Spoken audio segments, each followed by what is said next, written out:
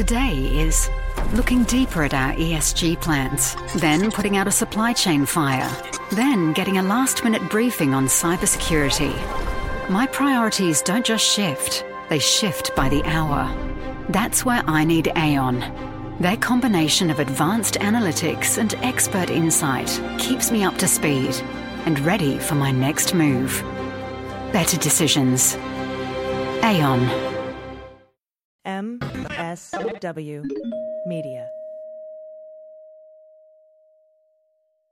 And now, a word from one of our dream sponsors, Miller Lite Bowling Tournament, circa 1982. The score's all even! Glass frame, who's up? Rodney. Rodney! You gotta be a mistake. Hey, you kidding? It's a piece of cake. All we need is one pin, Rodney.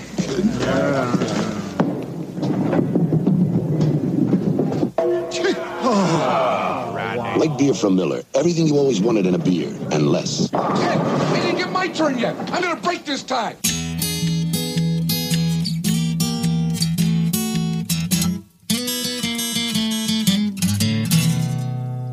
Well, pour yourself a glass, sit for a spill. It's time to have some fun. Let's do a little thinking, some picking and a drinking. But this is what we're drinking with Dan Dunn.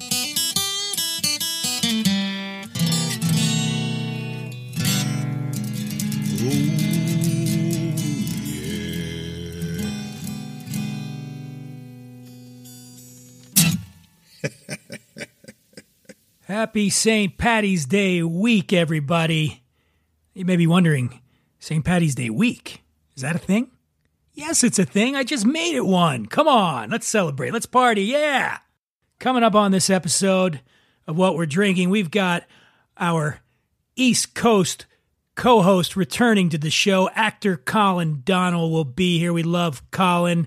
Also on this program, Jonny Egan, director and brand custodian of Egan's Irish Whiskey. We are all about the Irish whiskey during St. Paddy's Day week, which is a thing.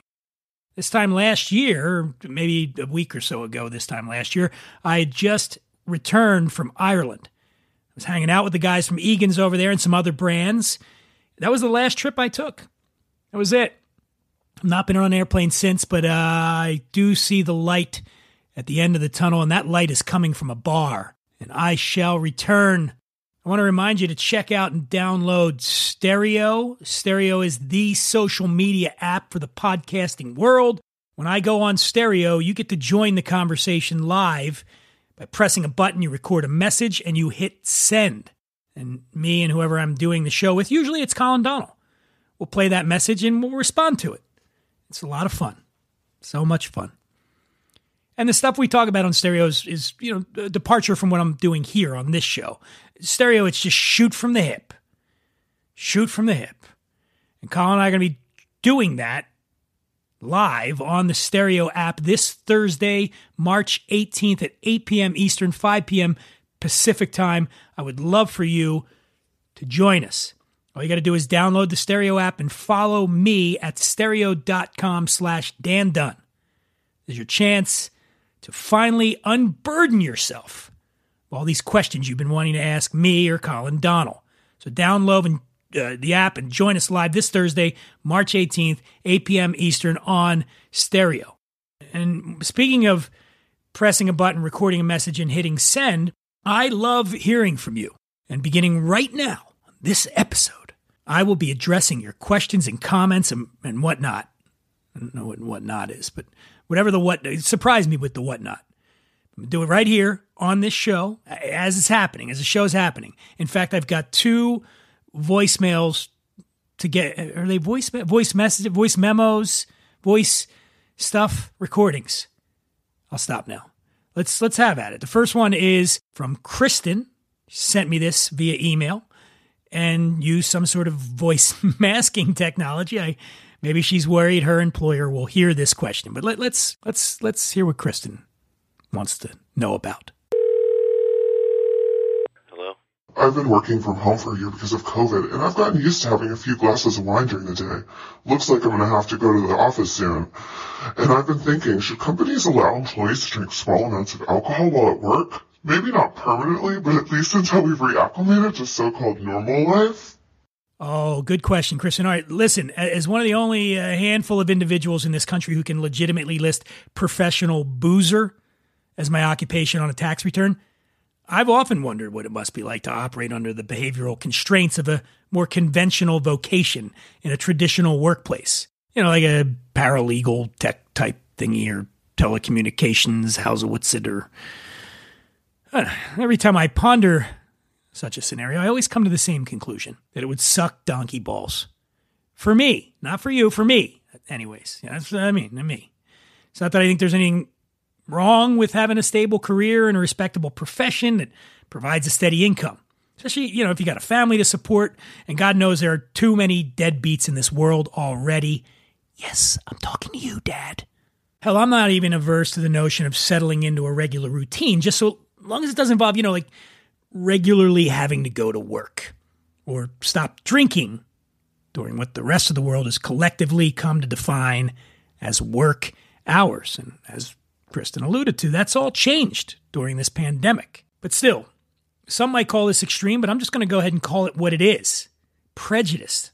That's right. It's an ugly word, but I don't know a better one to describe it. But unlike most prejudices, which tend to be rooted out by the light of reason, this one seems to be getting worse with time. Or at least, again, it was before the pandemic. You watch Mad Men, right? Mad Men, I mean, I love that show. Everybody loves that show. If you watch that show, you know there was a time not so long ago in this country when drinking was not only tolerated in the workplace, it was practically mandatory. In the 1960s, alcohol was celebrated as a social lubricant that made going to the office as much fun as going home to your dysfunctional family afterwards was not. But, you know, attitudes change, and sadly getting schnockered on the clock down at the old ad agency became as outmoded a social convention as smoking during pregnancy or spanking your kids in public, throwing garbage at Native Americans on the interstate. Everybody remember that commercial? Am I dating myself? Remember the commercial? And the guy would pick it up and the tear rolled down his cheek. I miss that commercial. Look, I'm sure it's great to be a highly paid doctor, lawyer, or operator of heavy machinery, but let's face it, nobody in their right mind would ever hire a lush to argue cases in court or do gastric bypass surgery or dig up the street for a new gas main. The last one does sound like it'd be fun after you've had a couple, though, right? Or would they be crazy? So a few years back, I came across this study that suggested boozing can be good for business. The paper was called Uncorking the Muse. Alcohol intoxication facilitates creative problem solving. Yes, somebody wrote that. And in that paper, they tested the effects of moderate alcohol intoxication on creative problem solving, and they found that people who were buzzed were able to perceive solutions faster and more frequently than these fucking nerds that hadn't consumed any alcohol, which confirms what I've always known in my gut to be true. After all, I spent a significant amount of time working with the folks at Playboy, where up until Hef died, they'd maintained a liberal drink-at-work policy. And hey, 70 years of results spoke for themselves, right? Beautiful naked lady parts in every issue, hundreds upon hundreds of hilarious cartoons of guys banging their secretaries, and the magnum opus of celebrity reportage, David Renson's 1983 masterpiece, 20 Questions with Yakov Smirnoff. If you can find that issue, get it. It's beautiful. All right, so Kristen, drinking at work might not be a good idea for every profession. There's the obvious ones with safety concerns, such as like a pilot or lifeguard or Lil Wayne. And you can bet your ass that your coworkers at the nuclear power plant aren't going to want to hear about your quote-unquote artistic impulses. They find out you decided to replace the deionized water and liquid sodium in the core coolant with Dr. Pepper and margarita mix.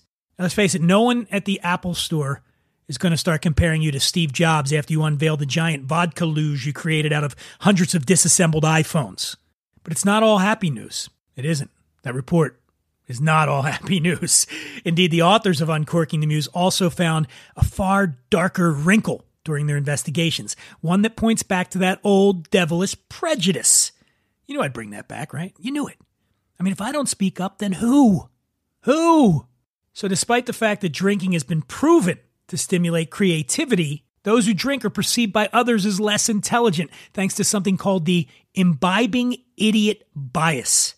You don't even need to drink to be tarred with this brush. As the study stated, even people who hold an alcoholic beverage are perceived to be less intelligent than those who do not. So, Kristen, I hope I'm answering your question here, and I will say this. Against oppression on this kind of unconscious level, we're left with only one option. We got to go underground. You mentioned wine. Maybe you're also a bourbon in the bottom drawer kind of gal. Perhaps you could go for the, this is totally coffee in my venti Starbucks cup full of beer ploy. You could always brew up a nice batch of toilet wine under your desk. All right. All right, Kristen, let's get some work done. Next question comes from John in New York. Hello? Hey, Dan, it's John from New York. Big fan of the show, but why don't you ever talk about beer? I mean, Homer Simpson, dude. Like, why do you got to be so fancy? Talk about beer.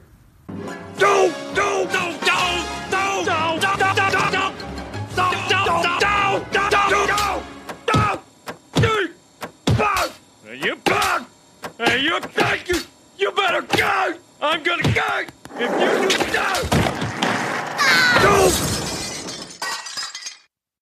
All right, I'll admit it. I don't cover beer that often on the show. And the reason really is that the older I've gotten, the less I've moved away from beer. I used to drink it a lot back in my formative years, my 20s, even into my early 30s. I drank a lot of beer. And then I got it into my head that beer was causing me to get fat. And it probably wasn't. I mean, more so than, say, cocktails. And I know that that's not really true, at least not if you're drinking lagers and whatnot. And anyway, to that end, I'll say this to you, John. I've actually got David Walker coming up in about 2 episodes from now. David Walker from Firestone Walker Brewing Company. Firestone Walker is one of the original sort of craft breweries in the United States. They've been around for 25 years out of the central coast of California. And David really, I already had the conversation with him, so we're going to run that in a future episode. And he really opened my eyes. I think you're going to be seeing a lot more beer on this show. A lot more beer. So with that, I invite you to send me your questions, comments, random thoughts to info, I-N-F-O, at whatwe'redrinking.com. There's no apostrophe in the word there. It's just W-H-A-T-W-E-R-E drinking.com. Info at whatwe'redrinking.com. We prefer it if you send an audio file because I like hearing your voices. But you could also just type it out, traditional question, whatever. And I'm going to get to those things. I'm going to do them. I like to do that every week now. I want this to be a two-way street. It's like the stereo of podcasts. Yeah.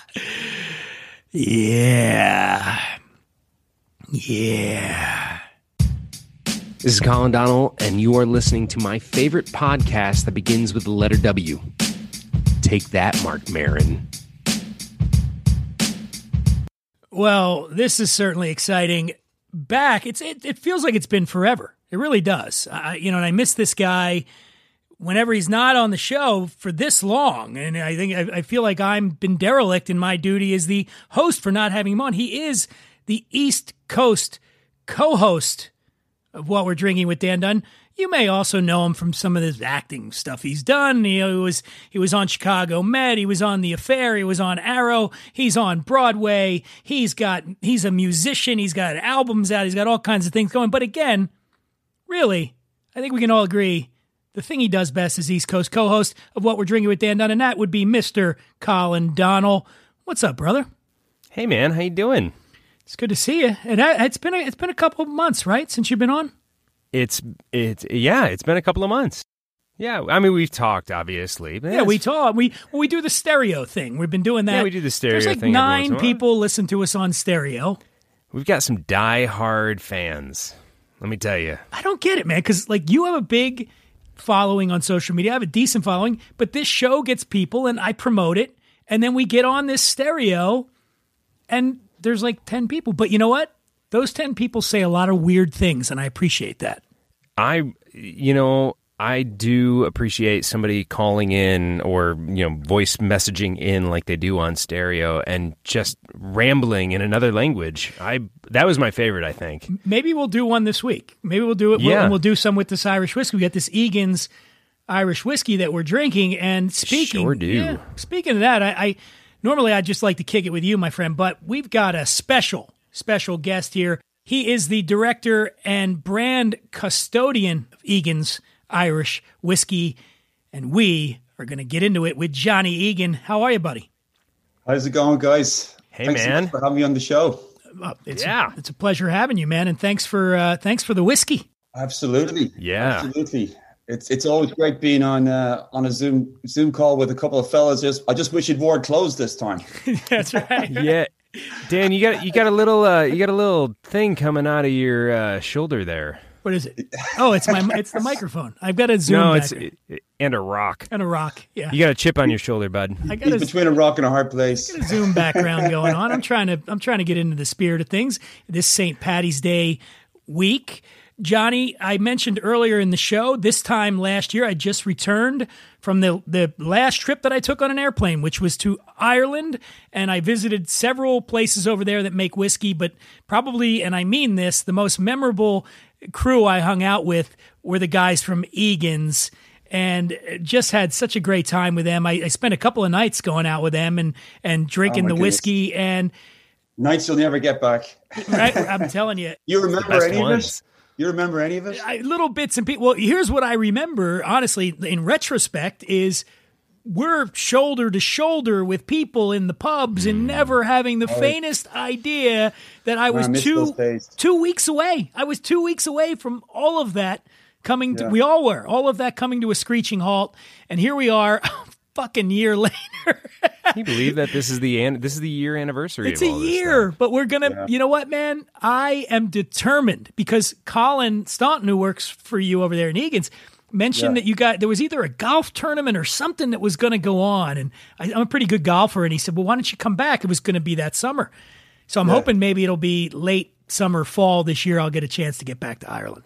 Back to the Egan's Classic. Is that what it's called? Is it called the Egan's Classic?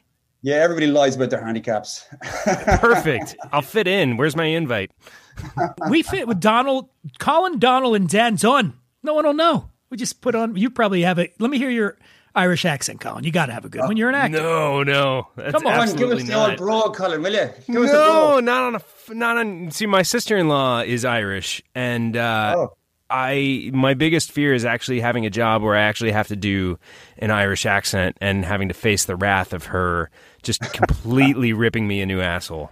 For the love of sweet soul friend Jesus. No good, Jonny? Yeah, guys. Did I get the part? Who's your favorite accent of all the actors and celebrities out there? Who do you think has done it the best? That's not actually Irish? Yeah. Gillian Anderson. Yeah. She did it for it was the fall, right? Yeah, that was a whopping first season that was. Yeah. She is just brilliant. And she's she seems like such a wonderful woman, and she was so good in that. Yeah. And her and Jamie Dornan playing opposite each other, I was blown away by that series. Yeah, it was a great chemistry between the both of them. I really, really enjoyed that show. How did you fancy Brad Pitt in Snatch? You couldn't understand what he was saying anyways, right? I don't want to take a shite. I don't want to take a shite. I fight you for it. Yeah, we all thought he did a great job of that. You know. Oh, good. Yeah. My favorite was an Irish actor doing a different accent, which was Liam Neeson in Schindler's List, right? And I once made up this thing I wrote a piece called the Liam Neeson drinking game. And one of the things was whenever in Schindler's List, whenever you picked up detected a slight Irish brogue, you had to raise your glass and go, "Top of the morning to you, Hitler," and then do a shot. Yeah. You know, it was Schindler's List. I'm just saying. Yeah. You know, it was on brand. Yeah. Yeah, it was on brand. Yeah. So I didn't love his accent, but didn't Tom Cruise do a really bad accent in Oh my God. Far and Away? Yeah. It was by far and away the worst Irish accent. I see what you did there. Well, what did he? At least he got a wife out of the show, right? Didn't he? That's right. They met there. That's correct. That's in that right. Movie. Yeah. Now, Jonny, where are you from in Ireland?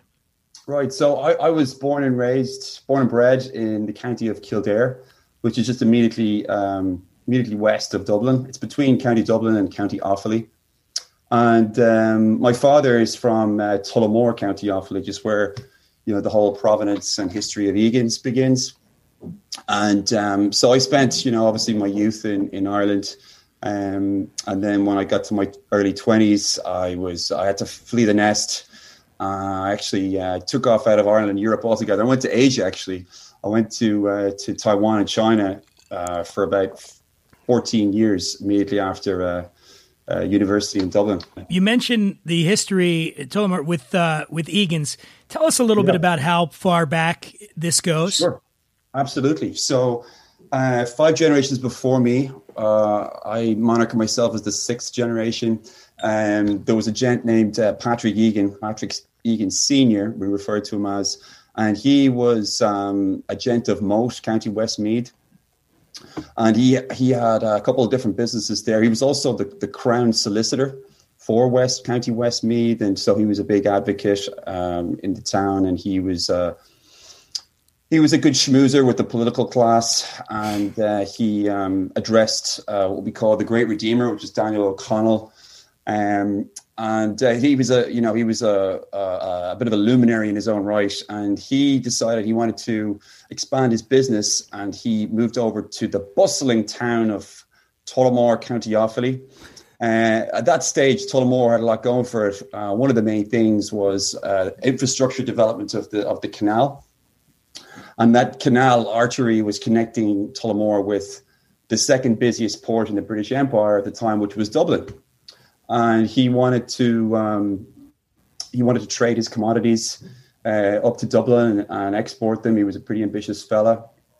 And once his sons came onto the scene, that's the Patrick and Henry, the P&H of P&H Egan, they jumped into the business and they expanded it. They got into hotels, they got into bottling, they got into brewing, they got into whiskey bonding. And they grew that, and it went. The business went for 5 generations. Well, just about 5 generations until the late 1960s. My dad was one of the last people there before many of the units of the business were sold off. So that was 1968, and then about 7 years ago, my close friend John Ralph and we decided to bring back the business, as it were, with some original family members, with the provenance that we had, the IP, and relaunch the brand. And so that's what we did about nearly 6 years ago now. And we've been rocking and rolling ever since. East Coast co-host, jump in there. No, I love it. So, we have not even raised the toast yet. We haven't raised the toast yet. No, but I've been drinking, so. Oh, yeah, hold on. Let's do this first off. Your glass is. Who's doing the first toast? Well, you got to do it, man. The Irish have the best toast. The Irish have the best toast. What do we got? Okay. I wish you'd give me a little bit of a runway there. I do the same thing to Colin. I'm like, go ahead, Colin. You pick this up and run with it. You take over. Yeah, go for it. My friend does the Irish toast, and I'm just having an awful blank right now at the moment. I'll come back to me, right? I'm just going to pass the parcel over to Colin. You do the toast, and I'll do the next toast, okay? Well, here's to the bottles that aren't drunk yet. There we go. All right. Cheers. Sláinte. Sláinte.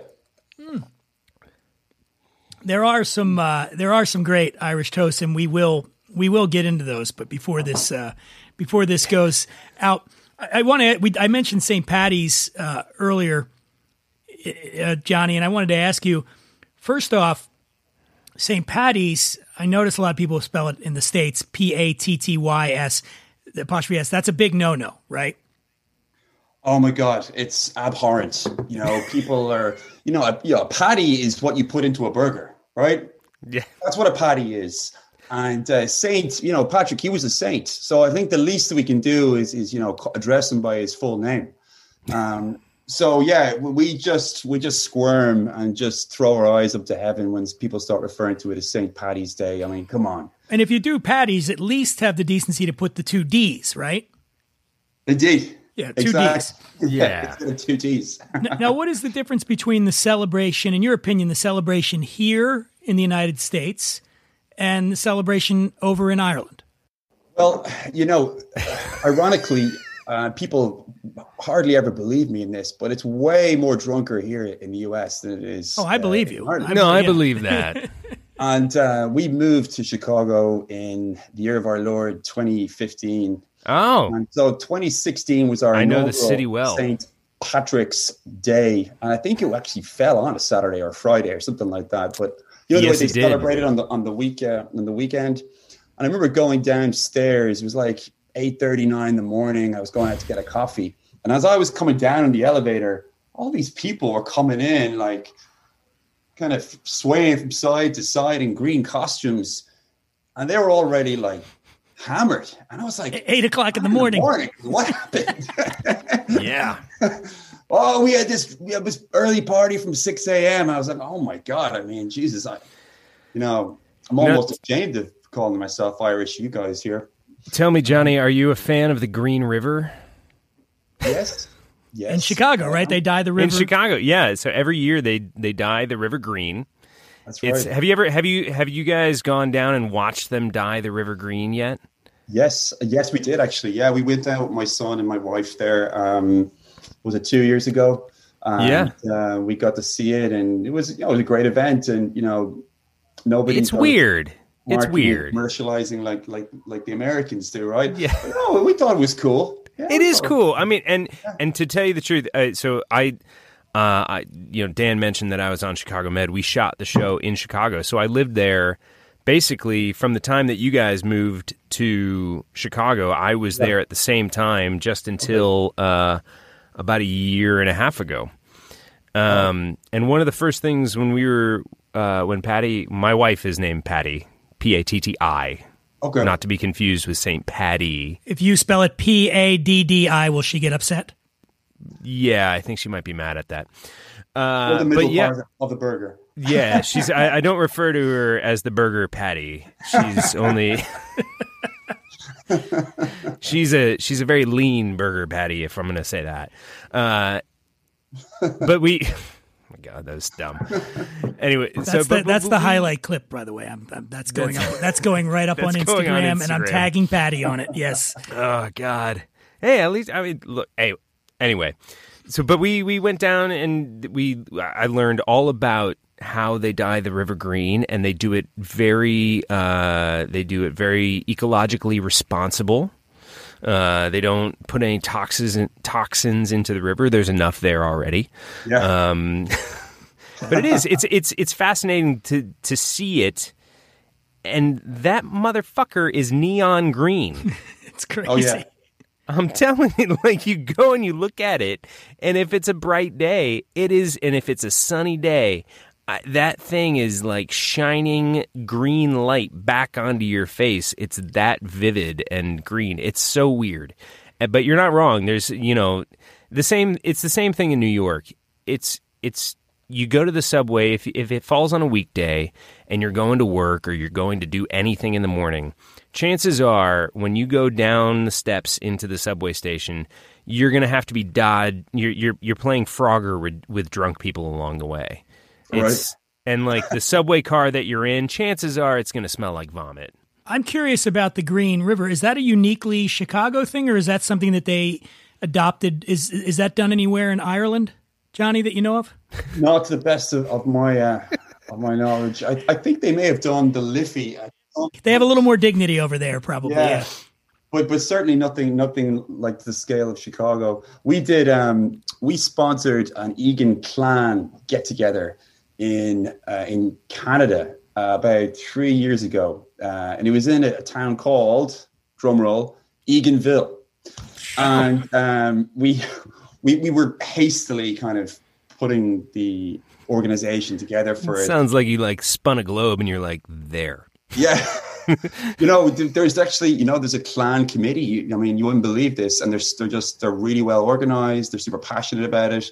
And we were delighted to get involved. We had a clan committee here running the U.S. government for the last 4 years. Oh, but it was a different clan. Right. Sorry. It was a different clan. Yeah, different. It's sort of the same as like a D versus a T. Yeah. I'm trying to stay off politics. In there to help you. But we got these T-shirts. We got these T-shirts made. And the brief was really badly done. Like they sent over the wrong color and everything. And we had all of a sudden, then we had like 200 of these T-shirts. Neon pink. Neon green. The same color as the Chicago River. And so whenever I think of the Chicago River, I think about those heinous green T-shirts that we got done for the Eganville event. And I just shake my head saying, oh. Funny enough, the entire city of Eganville is now blinded by the clan of Egans that posed for a picture that day.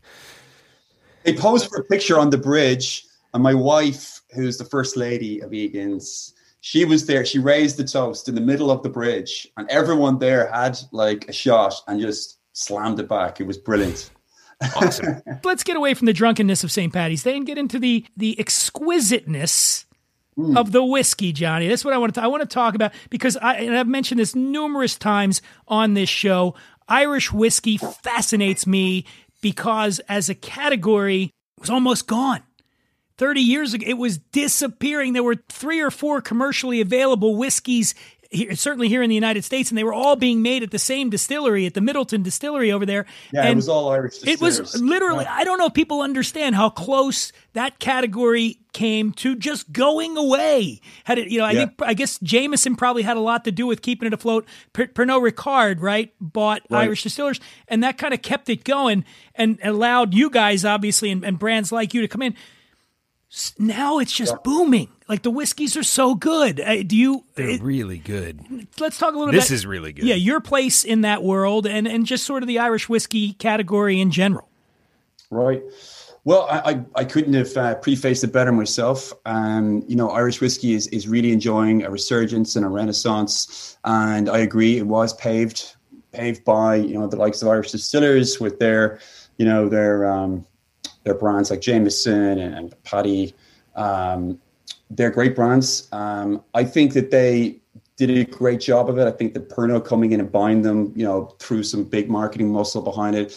But, I think, seeing as we're in the States, the guys like people who from the Dead Rabbit bar, I don't know if you've ever been there in New York. Jack McGarry's a good friend, right. Yeah. They did a lot for Irish whiskey as well, sort of premiumizing it, showing it can be put into cocktails. They did a lot for it. That lent a lot of weight because their cocktail program is obviously very heavily skewed towards Irish whiskeys and whatnot. And I think that, as you said, Johnny, I think that really kind of woke up the bar community, certainly in America, to start, exploring with Irish whiskey more. Right.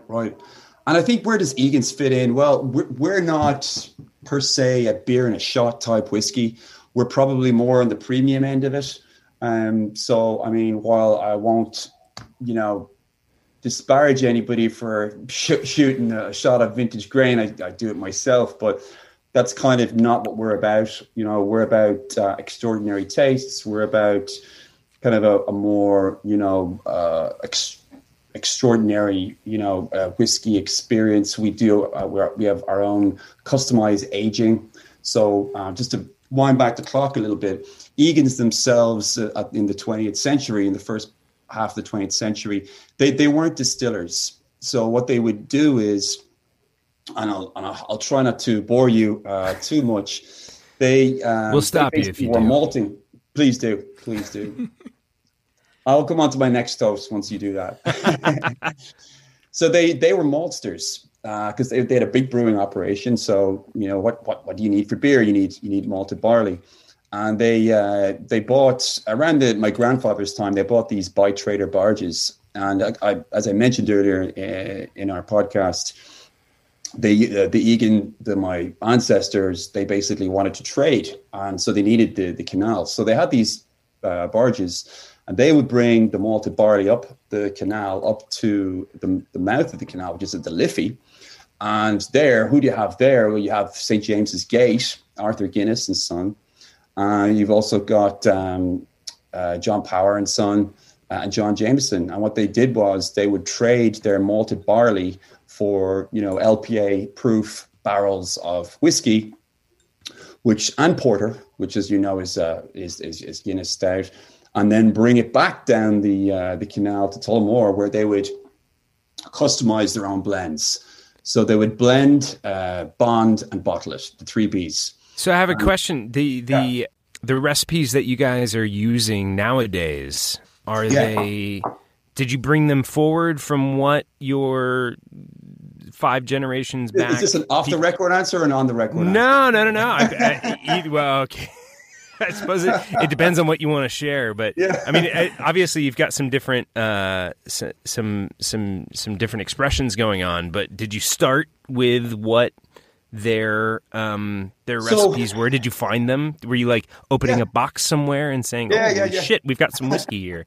You know, I've been collecting a little bit of Egan's whiskey, which I've found over the years. That, you know, I have different alerts, so when it goes up in an auction, I get it and I try to bid or outbid my cousin or my uncle for them, or twice removed, you know, cousin from Eganville in Canada. But well, one part of the continuation was that we did have an Egan's 10, and when we got the show back on the road in 2015, we released a 10-year-old single malt. But as you know, as Dan knows well from, I think you know quite a bit about the Irish whiskey industry, Dan. You know, back then, you know, we weren't really producing a lot of single malt whiskey. A lot of it was blended whiskey, and a lot of what we're doing right now is pretty. We're trying to be a little bit unconventional. We're trying to, you know, spark a little bit of innovation in the category. We feel that, you know, Irish whiskey didn't always have that, maybe, and so you know, for example, with our Fortitude. I was saying, I was just reading the bottle right now. You guys are finishing it off it's aged exclusively in sherry casks. Yes, casks. Yeah. So you know, that wasn't really what Irish whiskey was about back at the, you know, in the 20th century. They weren't really doing anything like that. Right. They weren't really producing a lot of single malt whiskey at the time. Like I said, your great grandfather wasn't like grabbing sherry casks from Pedro Jimenez and. No, they were selling sherry. Believe it or not, they were selling sherry. Yeah, they imported teas from around the world. They imported sherries, cognacs, and all that. But no, they weren't mixing them together. And so that's, you know, kind of what we're trying to do to set things apart. We're continuing what they did in terms of the bottling and the blending, etc. But we're trying to be a bit more experimentative, and you know, that's what people want right now. You know, people want to try something different. You know, if they want to go on the blog, they want to go and see what whiskey nerds are talking about. They want to get a bottle, you know, and you know, tell their friends, you know, evangelize about something that they just, you know, started tasting and like. Well, to that point, Johnny, what's the elevator pit? I got the vintage grain in my glass right now. As do I. Is the glass half full or is it half empty? It's half full. That's a loaded question. Ask me on a day when my child didn't wake up at 5 a.m. Yeah. And by the way, how did we forget this toast? I mean, listen, may you be in heaven a full half hour before the devil knows you're dead. That's a classic Irish toast, right? Oh, yeah. All right, there we go. So cheers. Just launch it with the vintage grain. So somebody wants to get an Irish whiskey. You're trying to sell them on Irish whiskey, Johnny. You go try the vintage grain. What sets that apart from other Irish whiskeys? And they said to you, I've had Jameson. I like Jameson. What's the difference? Sure. Well, the vintage grain itself has been aged for 8 years in ex-bourbon oak casks, whereas your 3-year-old blend probably hasn't. Obviously hasn't by definition. I think for the US consumer, the vintage grain is quite appealing due to its taste. It's got a little bit of sweetness, but it's also got a little bit of a spice to it. So, I think for the bourbon drinker, that's quite attractive. It also, it works great neat on ice or in cocktails. I mean, the vintage grain makes killer cocktails. What would be a cocktail? Kind of cocktail? Yeah, exactly. We're asking the same question. I'm a cocktail hound. Yeah. I've been hitting a lot of Manhattans with it. Okay. Drinking by myself on Friday nights during COVID. They're easier to make. They're very tasty. I've. Do you get a discount on the Egans when do you get a discount? Like, is it expensive? No, I don't. You're paying full freight for this thing. Yeah. No, I've actually got friends going because we did this deal with Total Wine. Now we did a national deal with Total Wine and more. They're not in Chicago, so I actually have to send emissaries up to Wisconsin or St. Louis to get my Egans, or have it shipped in, which is totally my hometown of St. Louis. Oh yeah, that's right. I think we're in about 3 or 4 of the stores down there.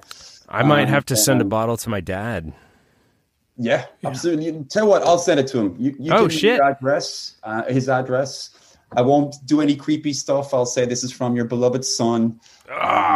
He was thinking of you. How about that? Look at that. My goodness. Look at this, man. That's very generous. And my dad will be, so Dan, put us in touch, please. I will do it. Johnny, this is something I often tell people about Irish whiskey, and I want to make sure that I'm not getting it wrong, or maybe disagree with me on this. But if I were to encounter someone who is a neophyte whiskey drinker, I want to start them somewhere, but I don't want to start them somewhere too boring, too bland, but I also don't want to go, hey, try this Octomore, I think about bourbon, but I honestly, for me, I think the great starting point for somebody who really wants to dig whiskey, but it doesn't have a big, history of drinking whiskey, is Irish whiskey, because I feel like it's sort of, you get the best of both there. There's a drinkability to a lot of Irish whiskeys, but there's also a complexity to Irish whiskey that I think is, you're not going to have an Irish whiskey that you could take one sip. There are scotches, and we all know this, where you took one sip, you may never drink whiskey again. If you don't have the palate, especially if it's too peated. If you're not ready for that, if you're, some of the Ardbegs, and don't get me wrong, I love those whiskeys, but someone who's a bit hesitant, I think Irish whiskey is the place. I think it's the category where they should start. Would you agree? I agree. I absolutely agree. And I would go with the Tullys, the Jameson, sit them down, maybe put a drop of water in there as well. And, don't rush it. Take your time. Unfortunately, a lot of us, and this is the occasion with tequila, our introduction was, 11 o'clock at night, trying to slam it down our throat as quickly as possible. Oh, you want to drink whiskey? Sure, drink. And it's people are kind of running for the hills then, but it's only when people kind of slow down and try to appreciate both the taste quotient and then also the provenance behind it as well, because the branding is important, the story you're telling is super important. I mean, you're a professional storyteller, you know what I'm talking about here. People need the story, they need to know, they want to be educated. And they want to know, what's the history behind what you're imbibing. I got to tell you, Johnny, the vintage grain just feels like a quintessential. And I know that you were saying that you guys are trying to do, you're doing it a little different. You're doing something new, but it feels like a quintessential, approachable, beautifully well balanced Irish whiskey to me. Yeah, like it just like it feels. I mean, the bottle itself and the way it sips and the way that it sort of washes over, it feels very like it invites you in a very wonderful way. Like it's just kind of nice. That's a huge compliment. Thank you so much. The bottle is so great, and yeah. When I was over there, Johnny, last year, I went up to Belfast for McConnell's whiskey. Okay, what's that very famous whiskey bar in Belfast? You know what I'm talking about? The King's, something. I'm sorry, it's escaping me now. But I was actually only up in Belfast there about 3 years ago. Anyway, when I was there, I remember marveling at the back bar, and they had Egans in there as well, but just how great these labels looked, And this vintage grain label to me just has soul, it just has a lot of soul to it, but there's something about it that like it just feels like it harkens back to it doesn't feel like a brand that's been around for, you were saying, 6 years now. Like it feels like a bottle that's been around for 6 generations. That's right. And which is wonderful. The intention, that you thought that bottle has been on the shelf for generations. That's kind of what we were hoping to achieve with that. No, it feels like it, man. What's the retail on that, the vintage grain? Do you know over here? Johnny? So, unfortunately, it just really depends what state you're in because of the taxes. General, but ballpark. you get it for around 25 to 30. That's great. That's fantastic. In Total Wine. Yeah, they're pricing it really aggressively. Now, what about this one? I don't want to live in New York. Nobody knows what that is, Dan, because you have that false background. What about the Fortitude? I want to try this Fortitude. I have not tried it. Tell us a little bit about this one, Johnny. Sure. Yeah. So this is it's 100% single malt. It's aged exclusively in the Pedro Ximénez sherry casks. Yeah. So I mean, on the nose, you obviously get quite a whiff of sherry off the bat, and then on the palate, the raisins, sultanas, a bit of marzipan as well. But it's got that it's a single malt, so it's got that nice little bit of creaminess. As it goes down, a lot of heat. But there's definitely no burn. But I mean, that's my go-to right now is probably the Fortitude. Vintage grain on Friday nights and Fortitude on Saturday nights, Special occasions. How long's Fortitude been available in market? It's been available now probably about two years here in North America. And this is a little bit higher price point than the vintage grain? Yeah, this is just a bit shy of $50, so it'd be kind of, again, depending on what state you're in, it could even be as low as 35, between 35 and 45 bucks. Man, the nose on this is wonderful. Really, to me, it's evocative of being in a distillery. Actually, you get that you get that great cereal grain notes going on there that you always smell when you're in the distillery. And by the way, that's another thing I want to point out to anybody listening. When the time comes that you can get there, go to Ireland because it's just starting now. Like they're starting to bring distilleries are starting to come back into Dublin certainly. And so I wanted to ask you that, Johnny, what's going on with you guys with that whole situation over there with your own facilities? Well, to answer your question, I'll say we're doing what we did originally, with my forefathers in terms of, sourcing great whiskeys, aging them, by ourselves, and then, doing the blending, bonding, and bottling. That's what we've always done. Now, if we're going to change that narrative, that would be a big sit down between our family and Intrepid. But I wouldn't write it off. I think that there's been a deluge of brands, over the last few years. I think there's 26 distilleries or something that have opened on the island of Ireland. And unfortunately, I don't think there's a market for 26 distilleries, unfortunately. So I don't know. I mean, we'll have a look at Could you do a tasting room? Are you able to do that in Ireland? Yeah. We are definitely looking at that right now. I don't want to say too much more, but yeah, we are.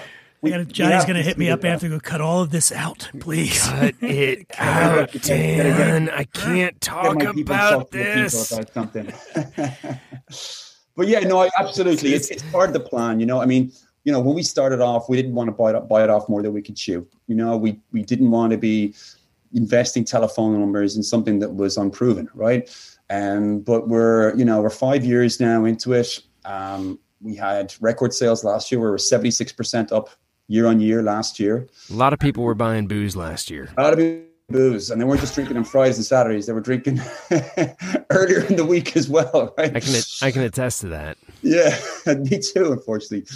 But it was a good time last year for the off premise. Sadly, not so much for the on-premise. Yeah. My heart goes out to a lot of the amazing bartenders and service staff out there who had a really, really tough year.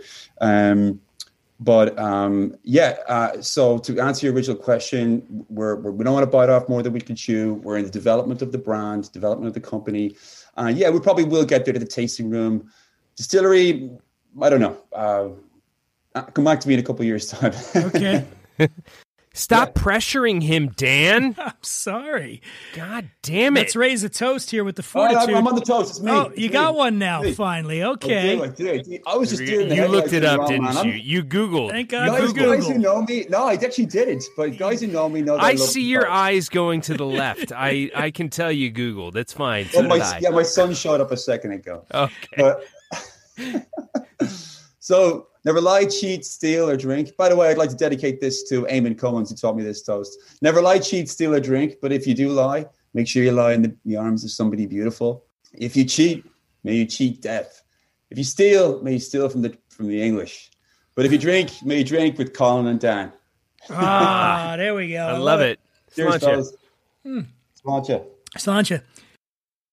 Folks, I've never admitted this on the show before, but I'm a guy. Yeah, it's true. And as a guy, I'm here to tell you that so much of our identity is wrapped up in our hair. That's why when we get into our 20s and 30s and start noticing the first signs of hair loss, it definitely feels like panic time. Thankfully, now there's Keeps, the simple and easy way to keep your hair. Treatments start at just $10 per month. Plus, for a limited time, you can get your first month free. That's right, free. Go to keeps.com/drinking to receive your first month of treatment for free. Take care of your hair, and your hair will take care of you. Hey, this is Tiffany Thiessen, and you're listening to What We're Drinking with Dan Dunn. And the other one I wanted to touch on when you were talking about how America, we've bastardized things with shots and everything else. Forget about the Jameson. The craziest one of all time was the Irish car bomb. Invented by an American in Stamford, Connecticut, Charles Oates, I think his name was. So, think of the balls. It's like let's appropriate three of the most popular adult beverages in Ireland. We'll take the Guinness, we'll take the Baileys, and we'll take the Jameson. Let's take those things, right? Yeah. Let's name it after an act of terrorism. And they did this thing. And when I was young, I'm going to admit I was guilty. And then until I educated myself and I go, what the fuck? Like, this would be like if some cheeky Irish guy opened a pub in the shadows of where the World Trade Center used to be and was like, let's get Budweiser and Beam and call it how offensive is that to you, the Irish car bomb thing? I mean, I think there's, cultural appropriation, for everything. And which expression of vegans would we use if we were to swap it out? No, I'm just kidding.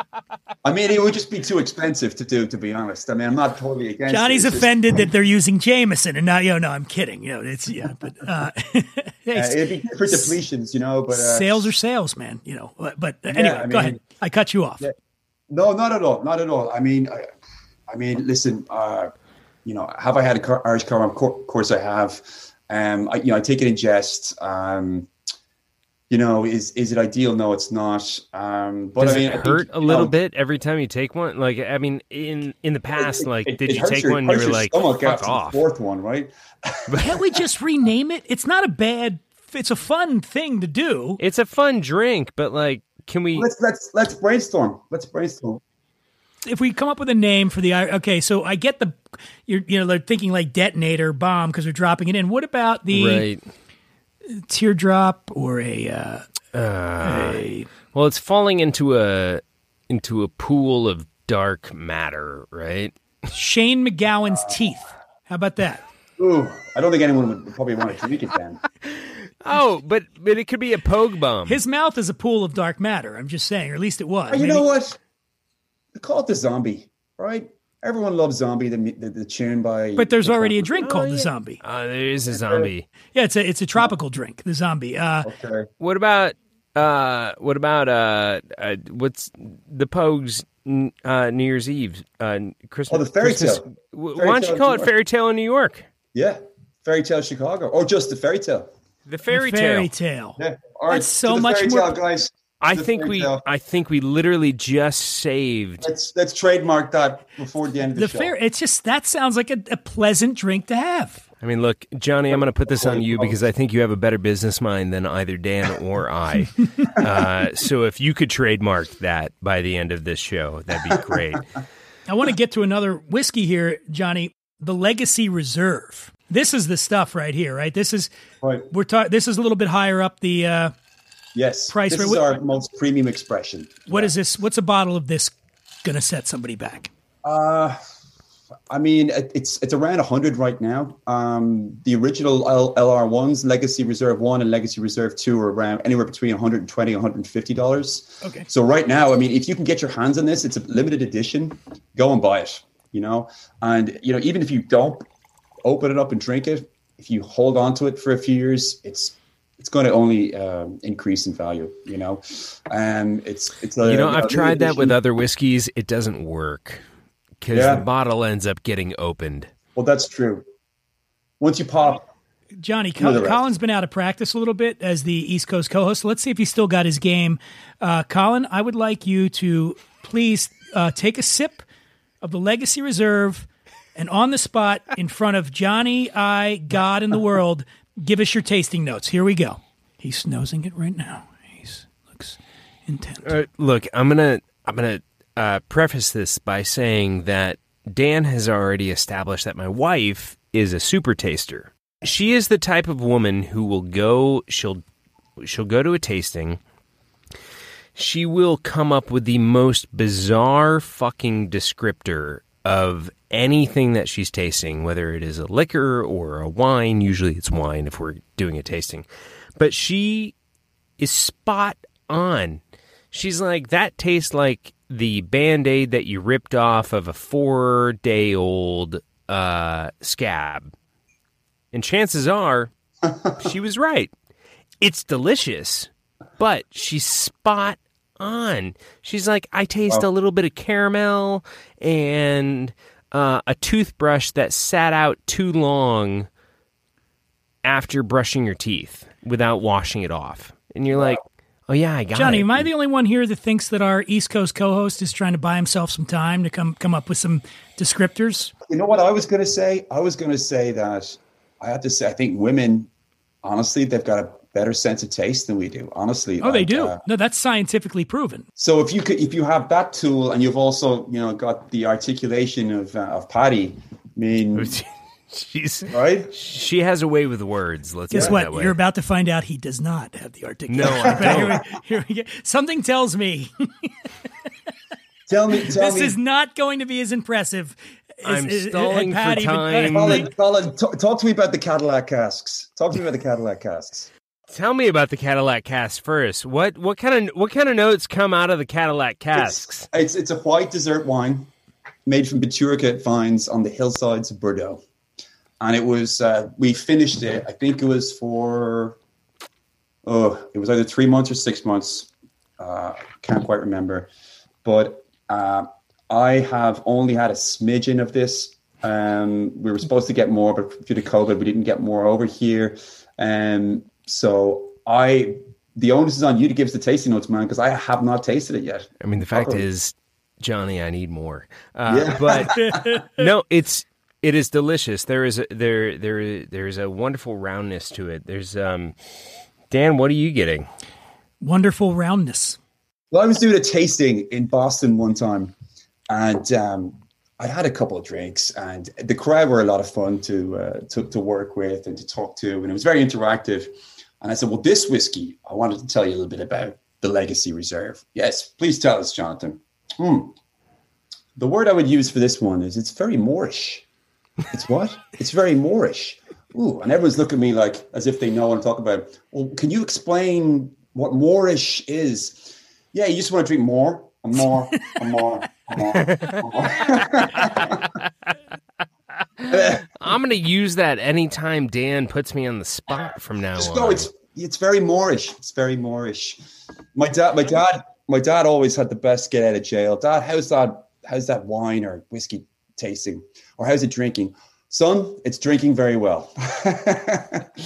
Yeah, so that was always his get out of jail. Mine is usually, it tastes like whiskey. It really does have like a nice fullness to it. It's got some butter on it. It's got some caramel notes on it. It's It's our finest yet. Absolutely, it is. The Legacy Reserve 3 is definitely the best of the three of them.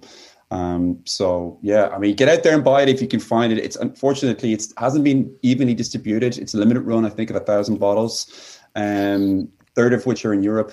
2/3 are here in North America. So if you can get it, sad that I don't have a full bottle. That's all I'm sad about, man. There you go. May you live as long as you want, and never want as long as you live. See? Indeed. Colin, what do you got? Come on, keep up. Oh, Jesus. I did look this up. Hold on. May the best day of your past be the worst day of your future. Yeah, that's pretty good. Boom. That's pretty good. Jonny, you got to take us out. You are the true Irishman here. All right. You know what? I don't have a toast, but all the cancel culture out there right now. I did like the Dr. Seuss one about matter and mind, right? We're hitting all the hot topics on this show. Real family, Dr. Seuss, don't mind those, Ku Klux Klan. Don't matter. Because it doesn't matter, don't mind. How about that? Okay. There you go. There we go. Just launch it. Here's the thing. When we do this again, I hope and pray we can do it in person, either preferably in Dublin or in Ireland. But if we have to pinch hit, we can go to Egansville. Right, we can always go to Egansville for that, but I would prefer to do it in Ireland, and we will drink plenty of Egan's whiskey, but we'll also have a fairy tale contest. Stay on brand here. Who can drink the fairy tales the quickest?